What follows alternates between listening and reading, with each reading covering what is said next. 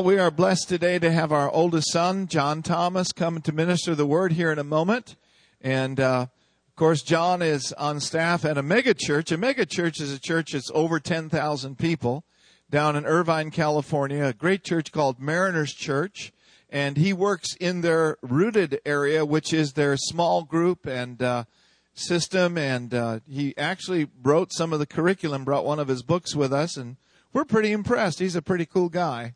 And he's doing a good work, doing a good job.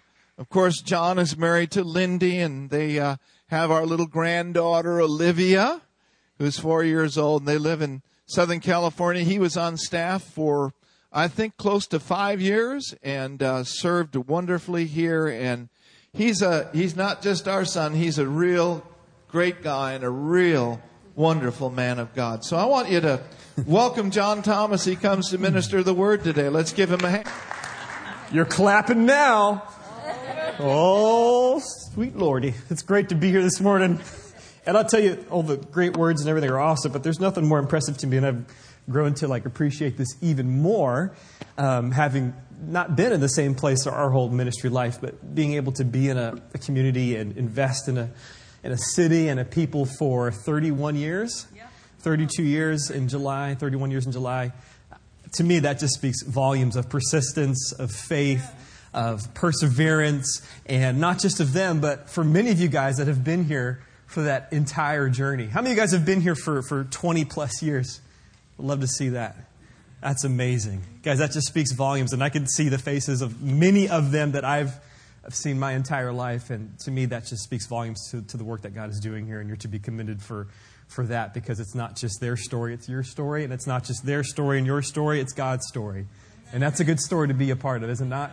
So good stuff. And yeah, unfortunately, my wife and little one couldn't be here today, so you get me, and that's okay. I'm a little bit better looking when they're around, but we're going to have fun regardless. And you know, it's great being a dad. She's 4 years old now, which is incredible. And we're really enjoying the journey of being parents, and particularly just seeing her grow up and begin to have an awareness of who God is and ask these just adorable questions and these adorable statements. I don't know if some of you guys maybe follow us on Facebook or whatever, but the other day my wife was putting her down to bed, and she was just trying to get her to be calm and be quiet and reading her stories. And out of nowhere, she said, "You know, Mommy, Jesus, He lays next to me and He pats me softly on my back.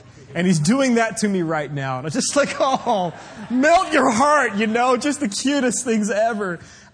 She recently, she's in preschool, so it's a Christian school actually on the campus of where we work. So it's great. She's on the first floor. My wife works on the second floor, and I'm on the third floor. So we're all together, which is amazing. And they're singing all these great songs. Right now, her favorite song is "Our God is an Awesome God." And we recently went up to Lake Arrowhead, and the whole way back, I kid you not, from about Temecula or so, all the way back to where we live in Costa Mesa, about an hour, she sang "Our God is an Awesome God" the entire way home, and made us look for all the different versions that we could find on our phone, which is a lot of fun too, because she really liked some of them, and the other ones she didn't like so much. But it's just great to just see your kids grow up and to have an awareness of who God is and to ask questions about who God is. One of the other cool things is to see how your grandparents interact with your kids and some of the things that you're willing to do, which I don't think they did even for me sometimes. I think I have a picture. They were down here recently about a month ago. This is actually at our home in Costa Mesa for my daughter's 4-year-old birthday party. And it was a Muppet-themed birthday party, and you may or may not be able to tell who that guy is in that Swedish chef costume. That is your pastor right there. That's him. And I wish I had audio for that, because he was doing the whole smorgasbord. But we were having a lot of fun with that, so it's just a great thing. You should probably take that down. It's kind of terrifying. I don't know if we should leave that up. Leave that up. There we go, the cross. Yes, let's focus on the Lord. That's much better, more appropriate. The other day we picked her up, and I'm going to talk about her a few times, so I hope that's okay. But Grandma says that's good. We picked her up, and she began singing this song. And it's a song that I remember singing when I was a kid, and it's a song that I was probably taught here in this church. And I wish Pastor Nancy was here. I know she's probably out of town, but she taught me this song, and it goes like this. And if you know it, you can help me finish it. I am a C. Anybody? I am a CH. I am a CHRASTIAN. Yeehaw! And I will LIVE. And I can't spell the rest of it, but it goes, I couldn't spell it then and I can't spell it now. But she began singing this song. I am a Christian. I have Christ in my heart. I will live eternally. And I love that. There's something just so precious about that. You know, Scripture even tells us that we're supposed to approach Him with this childlike faith. There's something beautiful in that. But at the same time, it gave me a little bit of a pause. Just to say, this word Christian, you know, what does that actually really mean? Because I want her to know that. I want myself to know that. I want us all to know that. Because the reality is that word Christian, if we were to take a survey, maybe in this room, or if we go out to lunch later after church and we ask people, hey, what does it mean to be a Christian? The reality is we would probably get from 10 different people about 10 different responses. Because Christian means something different to a lot of us. You know, if we go within the church and we ask within just a community of believers, what does it mean to be a Christian? And even if we survey different churches, different kind of congregations, we'll maybe get different responses. They might say, well, our Christian means to have this certain tradition. Or being a Christian means that you believe a certain thing, a certain way. Or maybe it's that you behave in a certain way.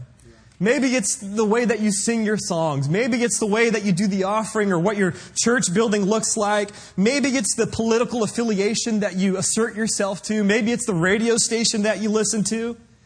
And really what we're trying to get at is what kind of brand of Christianity do you have? Because we define that a lot based on our experiences. You know, I told this illustration. My mom was actually at Mariners a month ago, and I talked about just the different traditions that we're raised in. And for some of us, maybe you were raised in a more conservative background. And to be a Christian, maybe in worship, hey, Desiree, I just saw you. What's happening? Maybe it means, when the song comes, maybe you get your hands up a little bit like this. Or maybe they're down on your side if you were raised Presbyterian or something else like that. Or maybe a little bit more charismatic, they go up here. Or maybe, like I said, if you're raised in this church, you do the full-on washing machine move, right? Yes, thank you, Jesus. They didn't know what I meant by the washing machine up there, but Mom knows what I'm talking about. And it's interesting, even to be Christians, when we look at just discussions and political debates, you know, there's Christians on every side of each argument. Gun control, there's certain Christians that believe this. There's certain Christians that believe this. You know, family issues. There's Christians that believe this. There's Christians that believe this. And it's very interesting. And then when you go outside of the church, oh, come on. And you say, I don't know if maybe you had this experience where you sit down and maybe you get your hair cut or something and it starts the conversation and somebody asks, hey, well, are you a Christian? I like that question, but I also very much dislike that question. Because I want to say yes. Absolutely, I'm a Christian. I'm one that follows Christ, but it may not be how you understand a Christian to be. Because when people think about what a Christian means, I mean, some of the words that they're associated with are often what? What are some of the words you think maybe those outside of the church would associate with Christian? We're small enough, we can all play together. What do you guys think? What are some of those words? Televangelist. Yeah, come on. We love it. I live down the street from TBN. No joke. We pass it every day. It's awesome. We feel the anointing. You know what my daughter Olivia calls it? She calls it the terrifying place. Not because there's anything wrong with but there's a tour that you go through the Easter resurrection thing, and there's a whole earthquake scene, and Jesus raises from the dead, and it's terrifying. She cried in there, so she calls it the terrifying place. Anyway, okay, so televangelist. What else? What are some other words that those outside of the church would associate with Christians? Judgmental, yeah, right? Say what now? Hypocrites, yeah. Hypocrites, moralist. Homophobic, maybe even. Sometimes folks that they relish the fact that they're going to heaven, and secretly they relish the fact that maybe others aren't. Judgmental. Hypocritical. And it gives me pause because we have to say, well, how did we get here? You know, a lot of that is on us in some regards, and a lot of that is on others too, just to actually dive into community and see what it actually means to live out what it means to be a Christian instead of maybe just asserting a certain definition to it because of your limited experience or whatever that might be. But it gives me pause because I have to say, well, how did we get here? How can this word Christian, this beautiful word, also be a word that's explosive, that's divisive, that even conjures up just feelings of anger and hurt and brokenness. The reality, guys, is the term Christian, it actually only appears 3 times throughout the entire Bible. Only 3 times. And when it appears, it's really used by those who are outside of the community of faith to describe those who are inside the community of faith. And when it's used, it's often used as a derogatory term, a descriptive term, but not a term of definition, a term to describe a certain sect of people. You know, there was a lot of rumors going on in the early church. They heard about this. They called them almost like a mystic set of Judaism. They knew they believed in Yahweh, the one true God, but there was these weird things going on there. They even thought maybe they were cannibals because they talked about consuming the flesh and the blood of Jesus Christ. Now, what does that mean, right? So, and they said they heard them talking about wanting to become like Christ. So they called them little Christ. And to shorten that term, they called them Christians. You know, if you're from Ephesus, Ephesians. If you're from Galatia, Galatians. If you're from Corinth, if you're from Mars, Martian. All right, just making sure you're paying attention. Thank you, Pastor Tom. Christ follower Christian. A term used by those outside of the community to describe those inside of the community. Even a derogatory term. And you know, we have those terms today. What do we call those folks that really are into Star Trek? We call them Trekkies. How about Grateful Dead folks? What do we call them? Deadheads. Any recovering Deadheads in the house? Just kidding. Or what about Justin Bieber fans? Do you know what we call those guys? Believers, right? Justin Believers. Is that what you say? Something like that. Beaver Believers. I don't know. Something like that. But often the term, again, it's a negative term to describe those that are inside the faith. And the first time that we see this term is actually appears in Acts 11. And just to set the scene, in Acts 11, verse 21 through 26, this is after Jesus has ascended to heaven. And they've been given the Great Commission, the great call to go to Judea, Samaria, and the other ends of the earth to proclaim the gospel, to proclaim the good news of Jesus Christ. And they haven't gone yet because they're quite comfortable in Jerusalem. And also they're a little bit terrified of what's going to happen. And so we see Stephen preaches the first message out, and he becomes the first not the first message, but he becomes the first martyr of the Christian faith. He becomes the first martyr. And so this martyrdom, when Stephen is stoned for proclaiming who Jesus is, causes the church to then go out and disperse, not in maybe such a way to fulfill the great call, but in a way to scatter because they were slightly terrified of what was happening in their hometown of Jerusalem. So great things begin to happen, particularly in Antioch. And we get this verse here because one of the apostles, Barnabas, is sent to Antioch to investigate what's going on, because now all these Gentiles, right, non-Jewish people are becoming Christians. And in verse 21, this is Barnabas' report as he goes into Antioch. He says this: "The power of the Lord was with them, and a large number of these Gentile believers turned to the Lord. Then Barnabas went on to Tarsus to look for Saul. When he found him, he brought him back to Antioch. Both of them stayed there in the church for a full year, teaching large crowds of people.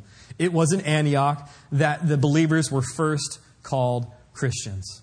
First time this term is used, even by those outside of the faith, these Gentile believers, to describe those inside the faith. So again, it's a label, it's a description, it's not a strict definition. And labels often, they don't really mean anything. They're open to interpretation. And like we said, we have some labels today. We talked about deadheads. We talked about Trekkies. Or maybe we could talk about preppies, right? Or what are some of the other ones? Skaters or hipsters. Nobody really knows what hipsters means. I don't know. I guess it means if you have tight pants and like hair, like, I don't know what that really means. This is just how we all look in Orange County. You can judge me later, maybe. Or rednecks, right? What does that mean? What does that look like?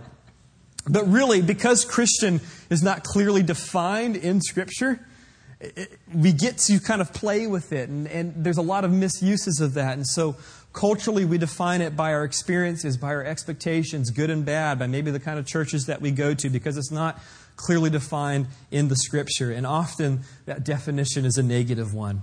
There's a band, if you don't know it, Mumford & Sons. It's a great band. And recently the lead singer was interviewed about faith and about religion.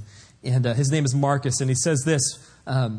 Somebody asked him, well, Mumford still says that he believes in Jesus. He doesn't really like the label. And he says this: "I don't really like that word. It comes with so much baggage. So no, I wouldn't call myself a Christian. I think the word conjures up all these religious images that I don't really like. I've kind of separated myself from the culture of Christianity. And that's probably not completely helpful either, is it? To just pull away from it. And it's not like this guy is some, bad dude. His parents are both actually pastors, and they pastor the Vineyard movement in the UK. And he grew up in the church, and he's seen some of that. But because of perhaps some of the negative connotations of what that means, and even if you call yourself a Christian to a certain sect, he's sort of pulled back from that, and maybe a way that's not so healthy.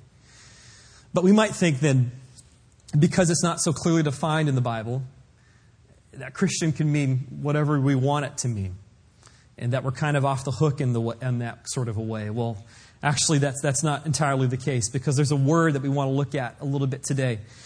There's a far more dangerous word that's used throughout the New Testament. While Christian is only used 3 times, this other word is used 252 times. And it's used often by Jesus and his apostles to describe what it means to be someone who adheres to the teachings of our Savior, Jesus Christ. Anybody want to take a stab at what that word might be? Disciple, you guys were on it. Hey! That was supposed to be a lot more revealing. You weren't supposed to. But you guys are on it because you know this stuff, right? A disciple. Jesus calls us his disciples. Just a few passages here in Acts where this pops up. In Acts 6:7. So the word of God spread, and the number of disciples in Jerusalem increased rapidly, and a large number of priests became obedient to the faith. You don't have to turn at these ones. We're going to get to them quite fast. And then in Acts 9:36. In Joppa there was a disciple named Tabitha. In Greek, her name is Dorcas. And just to say, that's probably a good choice between Dorcas and Tabitha. I don't know if you could go either way. And she was always doing good and helping the poor. Acts 14:21. They preached the gospel in the city and won a large number of disciples. And you might think skeptically, well, that's just semantics. Christian, disciple, potato, whatever. It doesn't really matter. Where actually, the implications of that, they do matter for us. Because while Christian is defined culturally and not strictly by our Scripture, defining disciple is something that we can see. To be a disciple means to be a learner. It means to be an apprentice. It means to be a follower, a disciplined adherent. A disciple is someone who says, you have a way that I don't know about, that I don't fully understand, that I want to learn from. A disciple is someone who says to the master, no matter what the question, my answer is yes.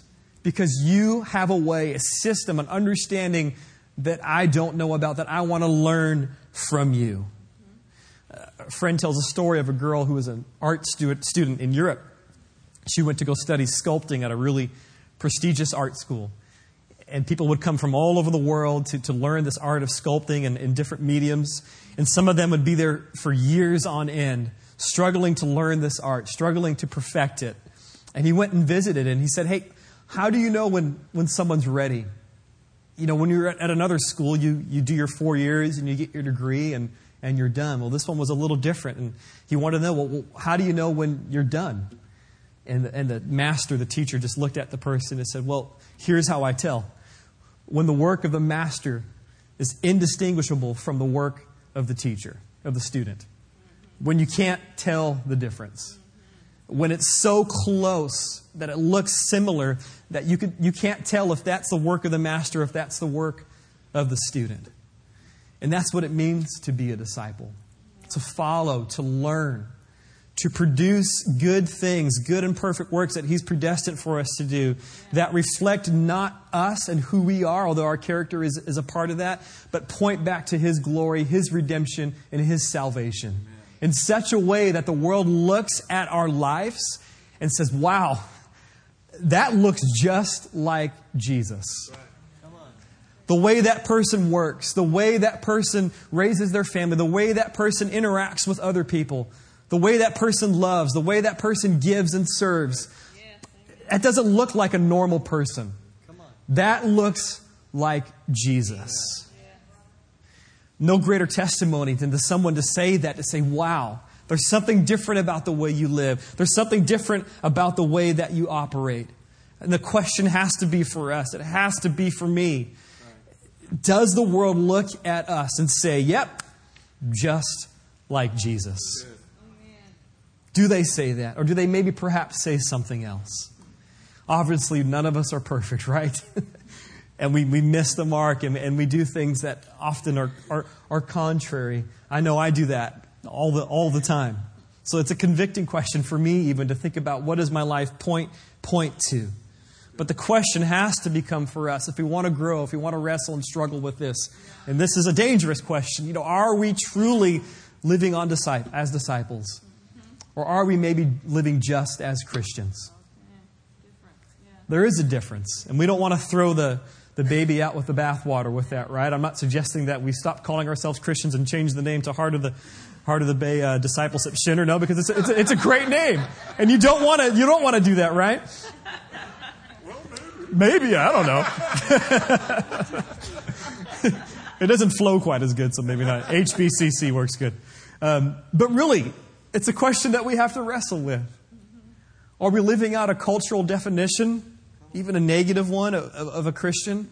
Or are we living according to Scripture of what it means to be a learner, a follower, an apprentice? What it means to be a disciple? What it means to be a person who says, you have a way I don't know about, and I want to learn from you. And express it unfiltered through my understanding. Express it as you express it on the earth.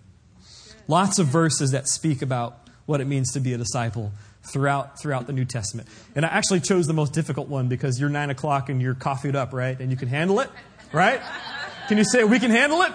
We can handle it. All right, of course you can handle it. Let's look at this together in Luke 14. This verse on discipleship, Luke 14, starting at verse 25. I put the NLT, but I'm actually reading from the NIV, so sorry about that. She's looking at me like, oh, come on. I did the wrong one. But no matter your translation, this should be pretty on par. So this is Jesus here during his ministry, defining about what it means to be a disciple. And something you should know about the passage is very interesting, that he's traveling back and forth quite often between Galilee and between Jerusalem as he's doing his ministry, as he's going back and forth. And each time that he travels, word begins to spread a little bit more about who he is. I mean, people are being raised from the dead. The sick are being healed. He's saying some amazing things about what it means to be in the kingdom of God. So there's a lot of curiosity about who he is. So each time he travels, he picks up a little bit more of a crowd. So here he's traveling in his ministry, and he's picked up a quite large crowd. And I don't know about you, but when I'm in front of a large crowd, I want to be persuasive, and I want to win people over, and I want to, make sure that they're in. And I think it's interesting what he does here to this large crowd. Verse 25 says, large crowds were traveling with Jesus, which implies that what he's going to say is not just for some, but for everyone. And turning to them, he said, if anyone comes to me and does not hate father and mother, wife and children, brothers and sisters, yes, even his own life, such a person cannot be my disciple. And whoever does not carry their cross and follow me cannot be my disciple.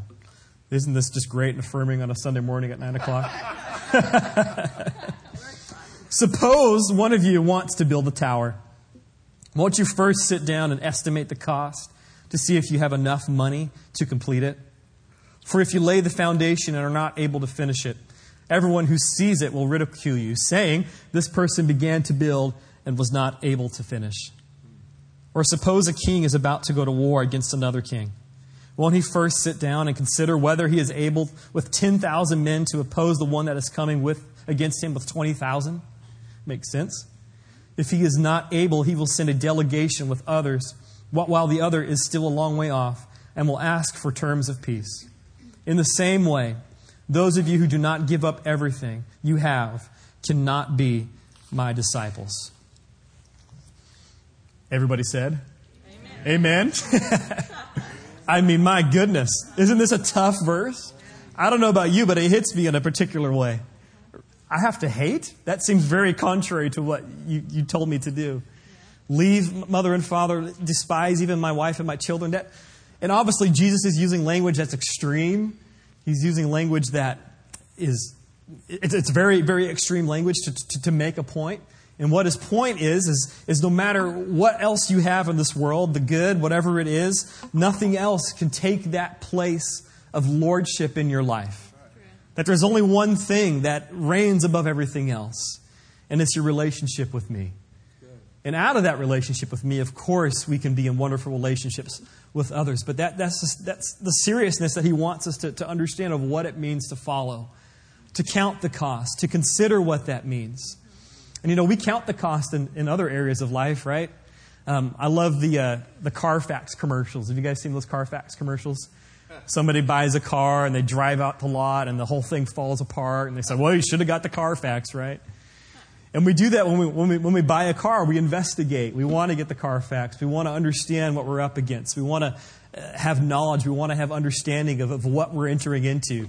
I was staying up too late last night watching Pawn Stars. Anybody watch Pawn Stars? I love that show. And these guys seem to be experts in everything that's flung across their desk that people are trying to sell them. Because they're really considering, hey, whether this is going to be a good investment for me. Whether this makes sense. Whether this is something that I really want to do. And I think in the same way with following Christ, that there needs to be consideration. And many of you guys have already done that. And I'm preaching to the choir and you're living this out in radical ways. Just a consideration of there is a cost to this. That there is something that he's asked me to lay down. And I can't say what that is for you. I imagine some of you guys have already experienced what that's been. I could venture to guess that it's probably more than you would expect. But there is a cost to following. But here's the great and the glorious thing. Is there is a cost, but there is also a great reward. There is a great reward for following Jesus. That in following him, we have a hope, we have an eternity, we have a salvation that's not only for later, but begins in the right here and the right now. That it may cost us much, but there's much to gain in following Jesus. I love Jesus' interactions with crowds. If you look throughout the Gospels and maybe just circle all the times that he's in front of large crowds. It's very interesting to me, the amount of times that he's in front of large crowds and the things that he does when he's in front of large crowds. Because we see a Jesus who invites and he wants large crowds, but we also see a Jesus who provokes and who challenges. He says, come to me all who are weary, right? But he also says, take up your cross. So there's this tension of both and. And there's this one passage in particular that I love, and I think I've shared on it when I was here maybe a year ago or so, but love for us just to look at this together in Matthew 8. This is probably my favorite crowd interaction of Jesus of all time. I love this. In Matthew 8, looking at verse 1.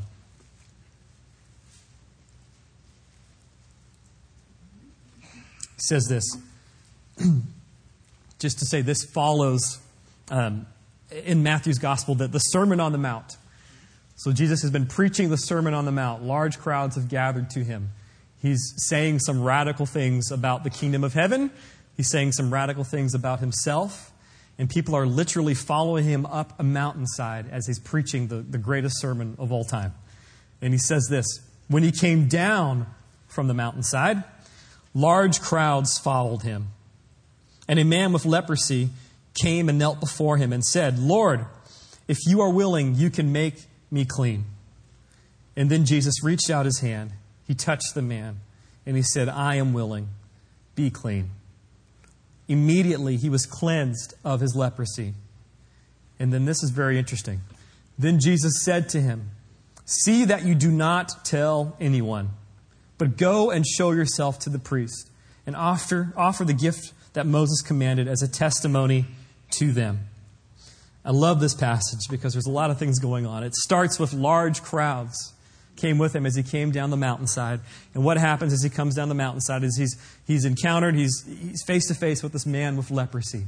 And we know a few things about people with leprosy, and I'm sure you guys have this understanding. It was a horrible physical ailment that would be on the skin, and it was just a horrendous affliction. And not only was it physically just it would torment you, but also socially, if you were a leper, you were an outcast. You couldn't hang out in public squares. They would actually ship a lot of them off to islands because they couldn't be around them. They thought maybe they were possessed with demons. And to be around a leper, if you were to be touched by a leper, you yourself would become like a leper and you would become unclean. So you couldn't go to the temple to worship. You couldn't participate in the feast. You couldn't even be with your family if you became unclean. So we have this great picture of Jesus proclaiming who he is in the Sermon on the Mount, coming down the mountain, encountering a man with leprosy, and then the Messiah, the living God, reaches out and touches this man, making himself in the eyes of others unclean. A very dangerous, a very risky thing. Jesus, full of love, full of grace, touches this man and he says, "Be clean." And then he does a beautiful thing to him. He not only heals him physically, but he tells him to go to the temple, show yourself to the priest, so that he can not only be restored physically, but he can be restored socially, so that he can worship, so that he can have a family. But what does he tell the man as he reaches out and he touches him? Don't tell anyone. Jesus, right? There was large crowds, right? They were all with you. We reread in Matthew 8, the Sermon on the Mountain, and coming down large crowds. Well, what does that tell us as he reaches out to touch this man? There ain't nobody there anymore. There ain't nobody there anymore. Because they heard the word of Jesus, but when it came to applying the word of Jesus, they scattered. Because as this leper came out of the bush, you know what he would have to do in a public square, in a public setting, and there was hundreds of people around? He would actually have to declare his presence, enter in and say, "Unclean, unclean." And that would be the signal to get out of Dodge. There's an unclean, demon-possessed person that if he gets near us, we can't worship. We can't be in the club anymore. And they missed it. They missed joining the redemptive work of Jesus because of their fear. Because that they were too concerned with their place and with their standing. They heard a great word from Jesus, but when it came down to actually applying it and living with him in the trenches, in the dark and the dirty and the difficult places, which, by the way, is where exactly we are called to go with the message of hope and light and salvation. Where else are we supposed to go? But to dark places to bring light, to broken places to bring healing. But they miss it because of fear, because of maybe being socially outcast, because of the implications of what that would mean. They miss the redemptive work of Jesus. There is a cost, but there's so much to gain. In following him down the mountain, we join with his redemptive work to bring hope, to bring salvation, to bring healing, to dark, to hurt, to broken places. Because that's where the gospel message is meant to go. We receive it so we can give it. We experience it, we live it, so that we can give it to others. It's not for us. In one sense, it is for us. We get salvation, we get healing, and he does that for us. But he wants to do something through us. This is the great mystery for me of the gospel. And this sounds sometimes controversial, that Jesus actually depends on us, his people. He depends on his church to be a people that will hear the word of God, receive the word of God, but then live it out and express it as disciples and as followers of the living King. Amen. Even when it's risky, even when we feel like I can't go into this place, because there's so much to gain. There's so much to gain in doing that. Matthew 13:44. The kingdom of heaven is like a treasure hidden in a field. When a man found it, he hid it again. And then in his joy, he sold all that he had and he bought the field. The kingdom of heaven, relationship with God, is more valuable than any earthly thing that we can encounter. What do we gain in Christ? We gain hope. We gain a hope that's not superficial. We gain a hope that tells us that we can be joyful in grief when life is hard. And sometimes life is hard. Sometimes there's things that happen that we don't understand. But we don't mourn as those that mourn without hope. We mourn because we have a hope. We mourn in a fashion that we have a hope, a confidence, a joy in our eternal Father. That we can have joy in suffering. We gain hope in that way. We gain power by following Jesus. We gain the power of the Holy Spirit who's inside of us. The same power that raised Christ from the death is in you to live a radical life of faith. We get to partner with His work, confident of the power that He has given us. We go to Disneyland a lot. A little confession for you. Because we live about 15 minutes away and we have a Disneyland pass because that's what you do when you have a 4-year-old. And I think we might go tonight when I get off the plane. We'll see how that goes. My wife had a late meeting, so I decided to take Olivia, just her and I. And she's a thrill seeker. She loves roller coasters.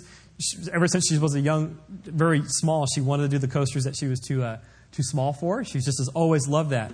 And when she was 2.5, she went on Splash Mountain for the first time, which is probably the most terrifying ride that you can go on for a kid of that age. You know, that's the one that has that giant drop that goes straight down.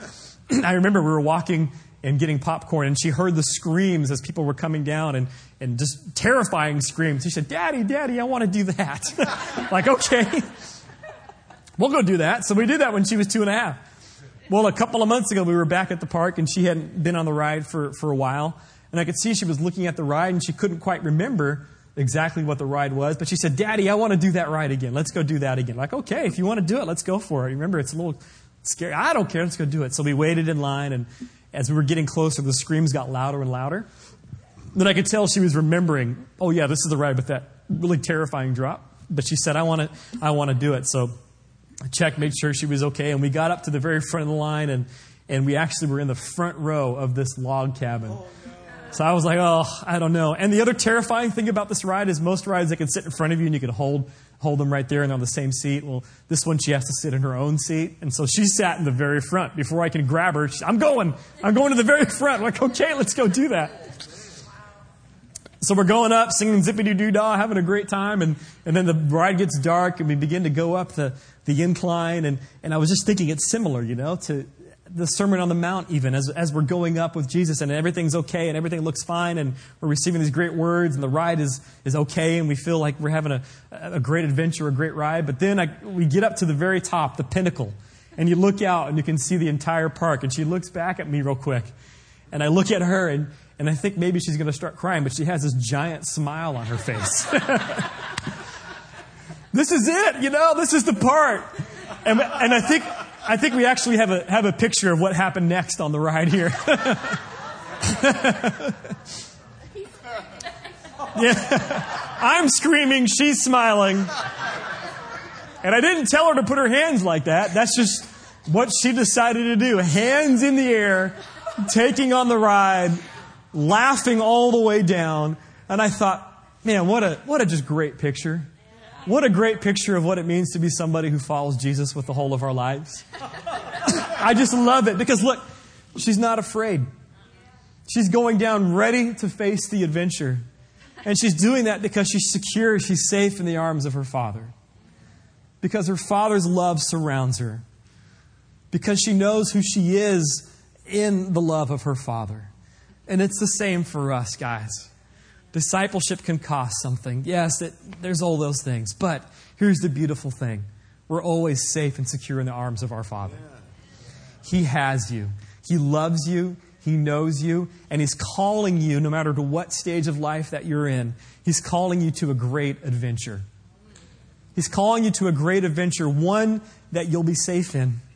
One that might have moments of fear or whatever, but one because of His love, because of His security, that you'll be safe in. And He doesn't want you to miss the ride. He's saying, come with me. Follow me. Learn from me. And I will embrace you. I will give you rest. And in that place of rest, in that place of surrender, we can encounter some great things. Taking on the world together. I just love that. Just a great picture of that. Because the reality, guys, is Romans tells us, creation is what does it say? Creation is an eager expectation for the children of God to be revealed. Yeah. Creation, the world is waiting for people like that. Yes. Risk-seeking, adventurous people, secure in the love of their Father, who take on the world with love and with fearless abandonment. The world is waiting for those kind of people to be revealed. Yeah. And what is it about those people that they're waiting to be revealed? Or they're waiting, and this sounds really simplistic, they're waiting for authentic, impactful love to be revealed. Yeah. There's lots of different things that we could say about what it means to be a disciple. Jesus says just one thing. He says, they will know you are my disciples by the way that you love one another. That's the marker. And it seems so simplistic, but I'll tell you it's very difficult. It can be very difficult. But that's the marker of what it means to be a follower, to be a learner, to be an apprentice of Jesus Christ, is to love others in a way that points back to Him. Just want to read just one more thing, and then we'll come to a close here. There's this great document, and it's a mouthful, so forgive me, but it's called the Epistle of Methodius to Diognetus. It's Greek. Okay, sorry. And it's actually it's this document that was written. We don't know exactly by who, but we know that it was written to somebody in the imperial court of Rome about the time when Christianity was beginning to spread, about 2 years after Christ had ascended to heaven and churches were happening and great things were happening. This imperial guy in the court of Rome said, hey, what in the world is this Christianity thing all about? Because he had heard some of these rumors, he had heard some of these things, and he had this guy go investigate and say, can you just write me a statement of what it means to be a Christian? So what we have is really the first Christian, the term apologetic, the first apologetic ever written outside of the Scriptures of what it means to be a Christian. And I just love it. I just love to read this to you because it's the description of what it meant to be a Christ follower. And I would hope that this is something that could be said for us when somebody says, can you tell me what it means to be a Christian? Here's what the person reported back. He said this: they love all men. They are persecuted by all. They are unknown and condemned. They are put to death, yet restored to life. They are poor, yet many are made rich. They are in lack of some things, yet they abound in all. They are dishonored, and in their very dishonor, they are glorified. They are evil spoken of, yet they are justified. They are hated, yet they are blessed. They are insulted, and they repay insult with honor. They do good, yet are punished as evildoers. When punished, they rejoice as if quickened into life. They are assailed by the Jews as foreigners. They are persecuted by the Greeks. Yet those who hate them are unable to assign any reason for their hatred. They look like Jesus. There's something different about these people. In a culture where might is right and where power is the thing and it's all about what you have and who you can put dominance over, there's something different about these people. There's something different about the way they love, and the way they love, it points to Jesus. And my prayer for me, my prayer for us, is that we can be people whose lives, because of the way we follow Jesus, point to Him because of the way that we love. Amen?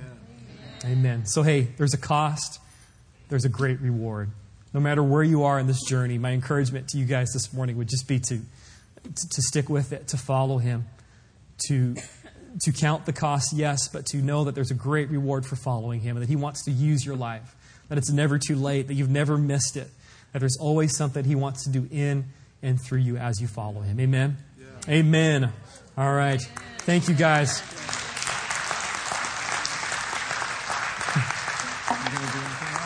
No. Well, stay right here for a second. Well, praise the Lord. Good word. Amen. Yeah. We're encouraged by the word of the Lord. Amen. Well, John, let me do a little interview real quickly with you. We have a few moments, and you can go ahead and just let the people know a couple things about what's coming up on your agenda, what's coming up in your schedule for the summer. First of all, how long have you been on staff at Mariners? Yeah, I've been there for about 10 months now, and it's been a great journey, a great adventure. My wife, Lindy's been there for about 9 years, working there. And what does she do there? She is an accounting supervisor, so she does a lot of the finance stuff. Okay, all right. And so you were here from what years to what years? We were here from 2000 to about 2004. 2000 to 2004. Moved down south, yep. You guys have been married now, you're 10 years or 11? 13. 13 in August. Wow. You got married the same? Yep. Got married a week after. So 13 years here, 13 years there. Wow. Yep. Wow. Now, when you left here back then, you served as an associate pastor at a ministry called Soul Survivors. Tell us a little bit about that. Sure. Yep. So we came down and we were involved in this ministry called Soul Survivor, which was a local church, but they also did events and conferences for young people. And it was a plant from a movement in London. So we came down, were involved with that. It was worship and associate, and then our pastor left, and we actually pastored the church for about 6 years in Costa Mesa. 6 years. Then something happened there where there was another church that was close by. The name of that church is Redemption. And it felt like it seemed good to you and to the Holy Ghost and the other pastor for your church to join their church. And tell us a little bit about that. Yeah, it was a great adventure. We felt like our season was maybe not coming to a close, but was going to be expressed in a different way. So through some relationship with some other churches, we got to know this church called Redemption. And we ended up merging with this church, which is like a church marriage, right? And often they don't go really well. Sometimes those are hard and difficult things, but this went extremely well. We had a lot of help and a lot of support. And when we entered into that relationship, Lindy and I even felt like that was like a paving of, what you've done in the last 6 years is good, but there's a new season coming, and we didn't know what that was. We thought maybe the merger was that. And we were a part of that for 14 months. Doing that together. The church was growing, doing some great things, and then we got approached by Mariners for about a position there, and it seemed like it was, well, it didn't seem like it was totally God just orchestrating us, sort of releasing us of one thing and able to open up another thing for us. So what are some of your responsibilities there? I know that you've preached there a few times. You're going to be preaching there next Sunday as well. Yep. Give us a little, summary of what you're doing there. Yeah, so I get to do some teaching on some different venues. It's quite a large church, so we get to share in different venues. And then, like you said, we work with life groups. And there's about 2,500 people in life group that we're sort of responsible of to train and to equip, to write curriculum for. And also get to serve in a lot of different capacities and do some great stuff from the church. It's a great place, a lot of great things going on. So now last Sunday, actually you have 3 services. There's Saturday night, and then there's 2 Sunday morning. Yep. And so last Saturday he was asked, because John plays guitar, he was asked to serve in that capacity. And what time did you have to show up to get ready for the 5 o'clock service? Yep. Yeah, 1 o'clock. You come at 1 o'clock and rehearse and you practice, and then you stay till 8, and then you turn up in the morning at 8 in the morning and do it again. But it's fun. All right. Interesting. And I got to wear makeup. You got to wear makeup. Good. Yep. Well, for those of you who know John, I think this is good and interesting. Now, the Rooted is the it's the course that that you're involved in, mm-hmm. And then you have a sister church down in Kenya. Yeah, we have a partner church that's in Nairobi that we work really closely with. They actually developed this discipleship curriculum. It's called Mzizi. In Swahili, that means rooted. So we don't call it Mzizi because most folks would understand what that meant there. So we took that and we've adapted that, and we worked together with them. And it's a 10-week discipleship course, and it's an amazing thing. We do that. People come to the faith for the first time. We do baptisms at the end of that, and then out of the rooted group, they turn into life groups. So the great thing is we're getting a chance this summer to actually go to Kenya. I'll get to go on a team of about 35 of our pastors to meet with the church and our counterparts and to hear what they're doing and to visit some of the different ministries that's taking place in Nairobi. Nairobi is a great place. It's an urban center. It's sprawling. I think it's one of the largest cities in Africa. But right outside of Nairobi is also one of the largest slums in Africa. So we're going to get to go there and minister a bit and just see what the church is doing there. And we're really looking forward to it. We have a couple people on our staff that are from Nairobi, and they love taking us on tours. So it'll be my first time getting to do that. So that's coming up June 30th, and Yep. then you're going to be gone for about 12 or 13 days. So he'll be the second Thomas to go to Africa. Mom and Dad haven't gone yet. We do have in our heart to go there, but son, we're proud of you. We're grateful for what the Lord is doing through you. A tremendous word today. And what we're going to do here as we close in a moment is we're going to ask for those of you who want prayer to certainly come forward here in a moment, whether it be for healing or the infilling of the Holy Spirit, or just an encouragement of ministry. And so we're going to ask the prayer room workers to come to the front if you would. And also, if you feel so inclined, we're not going to receive a full blown offering today. We're going to bless Brother John for his honorarium and so forth. But if you feel so inclined to help him to go to Africa, what we're going to do is we're going to post a couple of ushers back there with some buckets. If you're inclined to give toward that, that would be great. That would be awesome. Pardon me? Yeah, just write it out to HBCC and we'll make sure it goes to the appropriate place. to help him go. So if you want an envelope for that, I guess you could raise your hand real quick.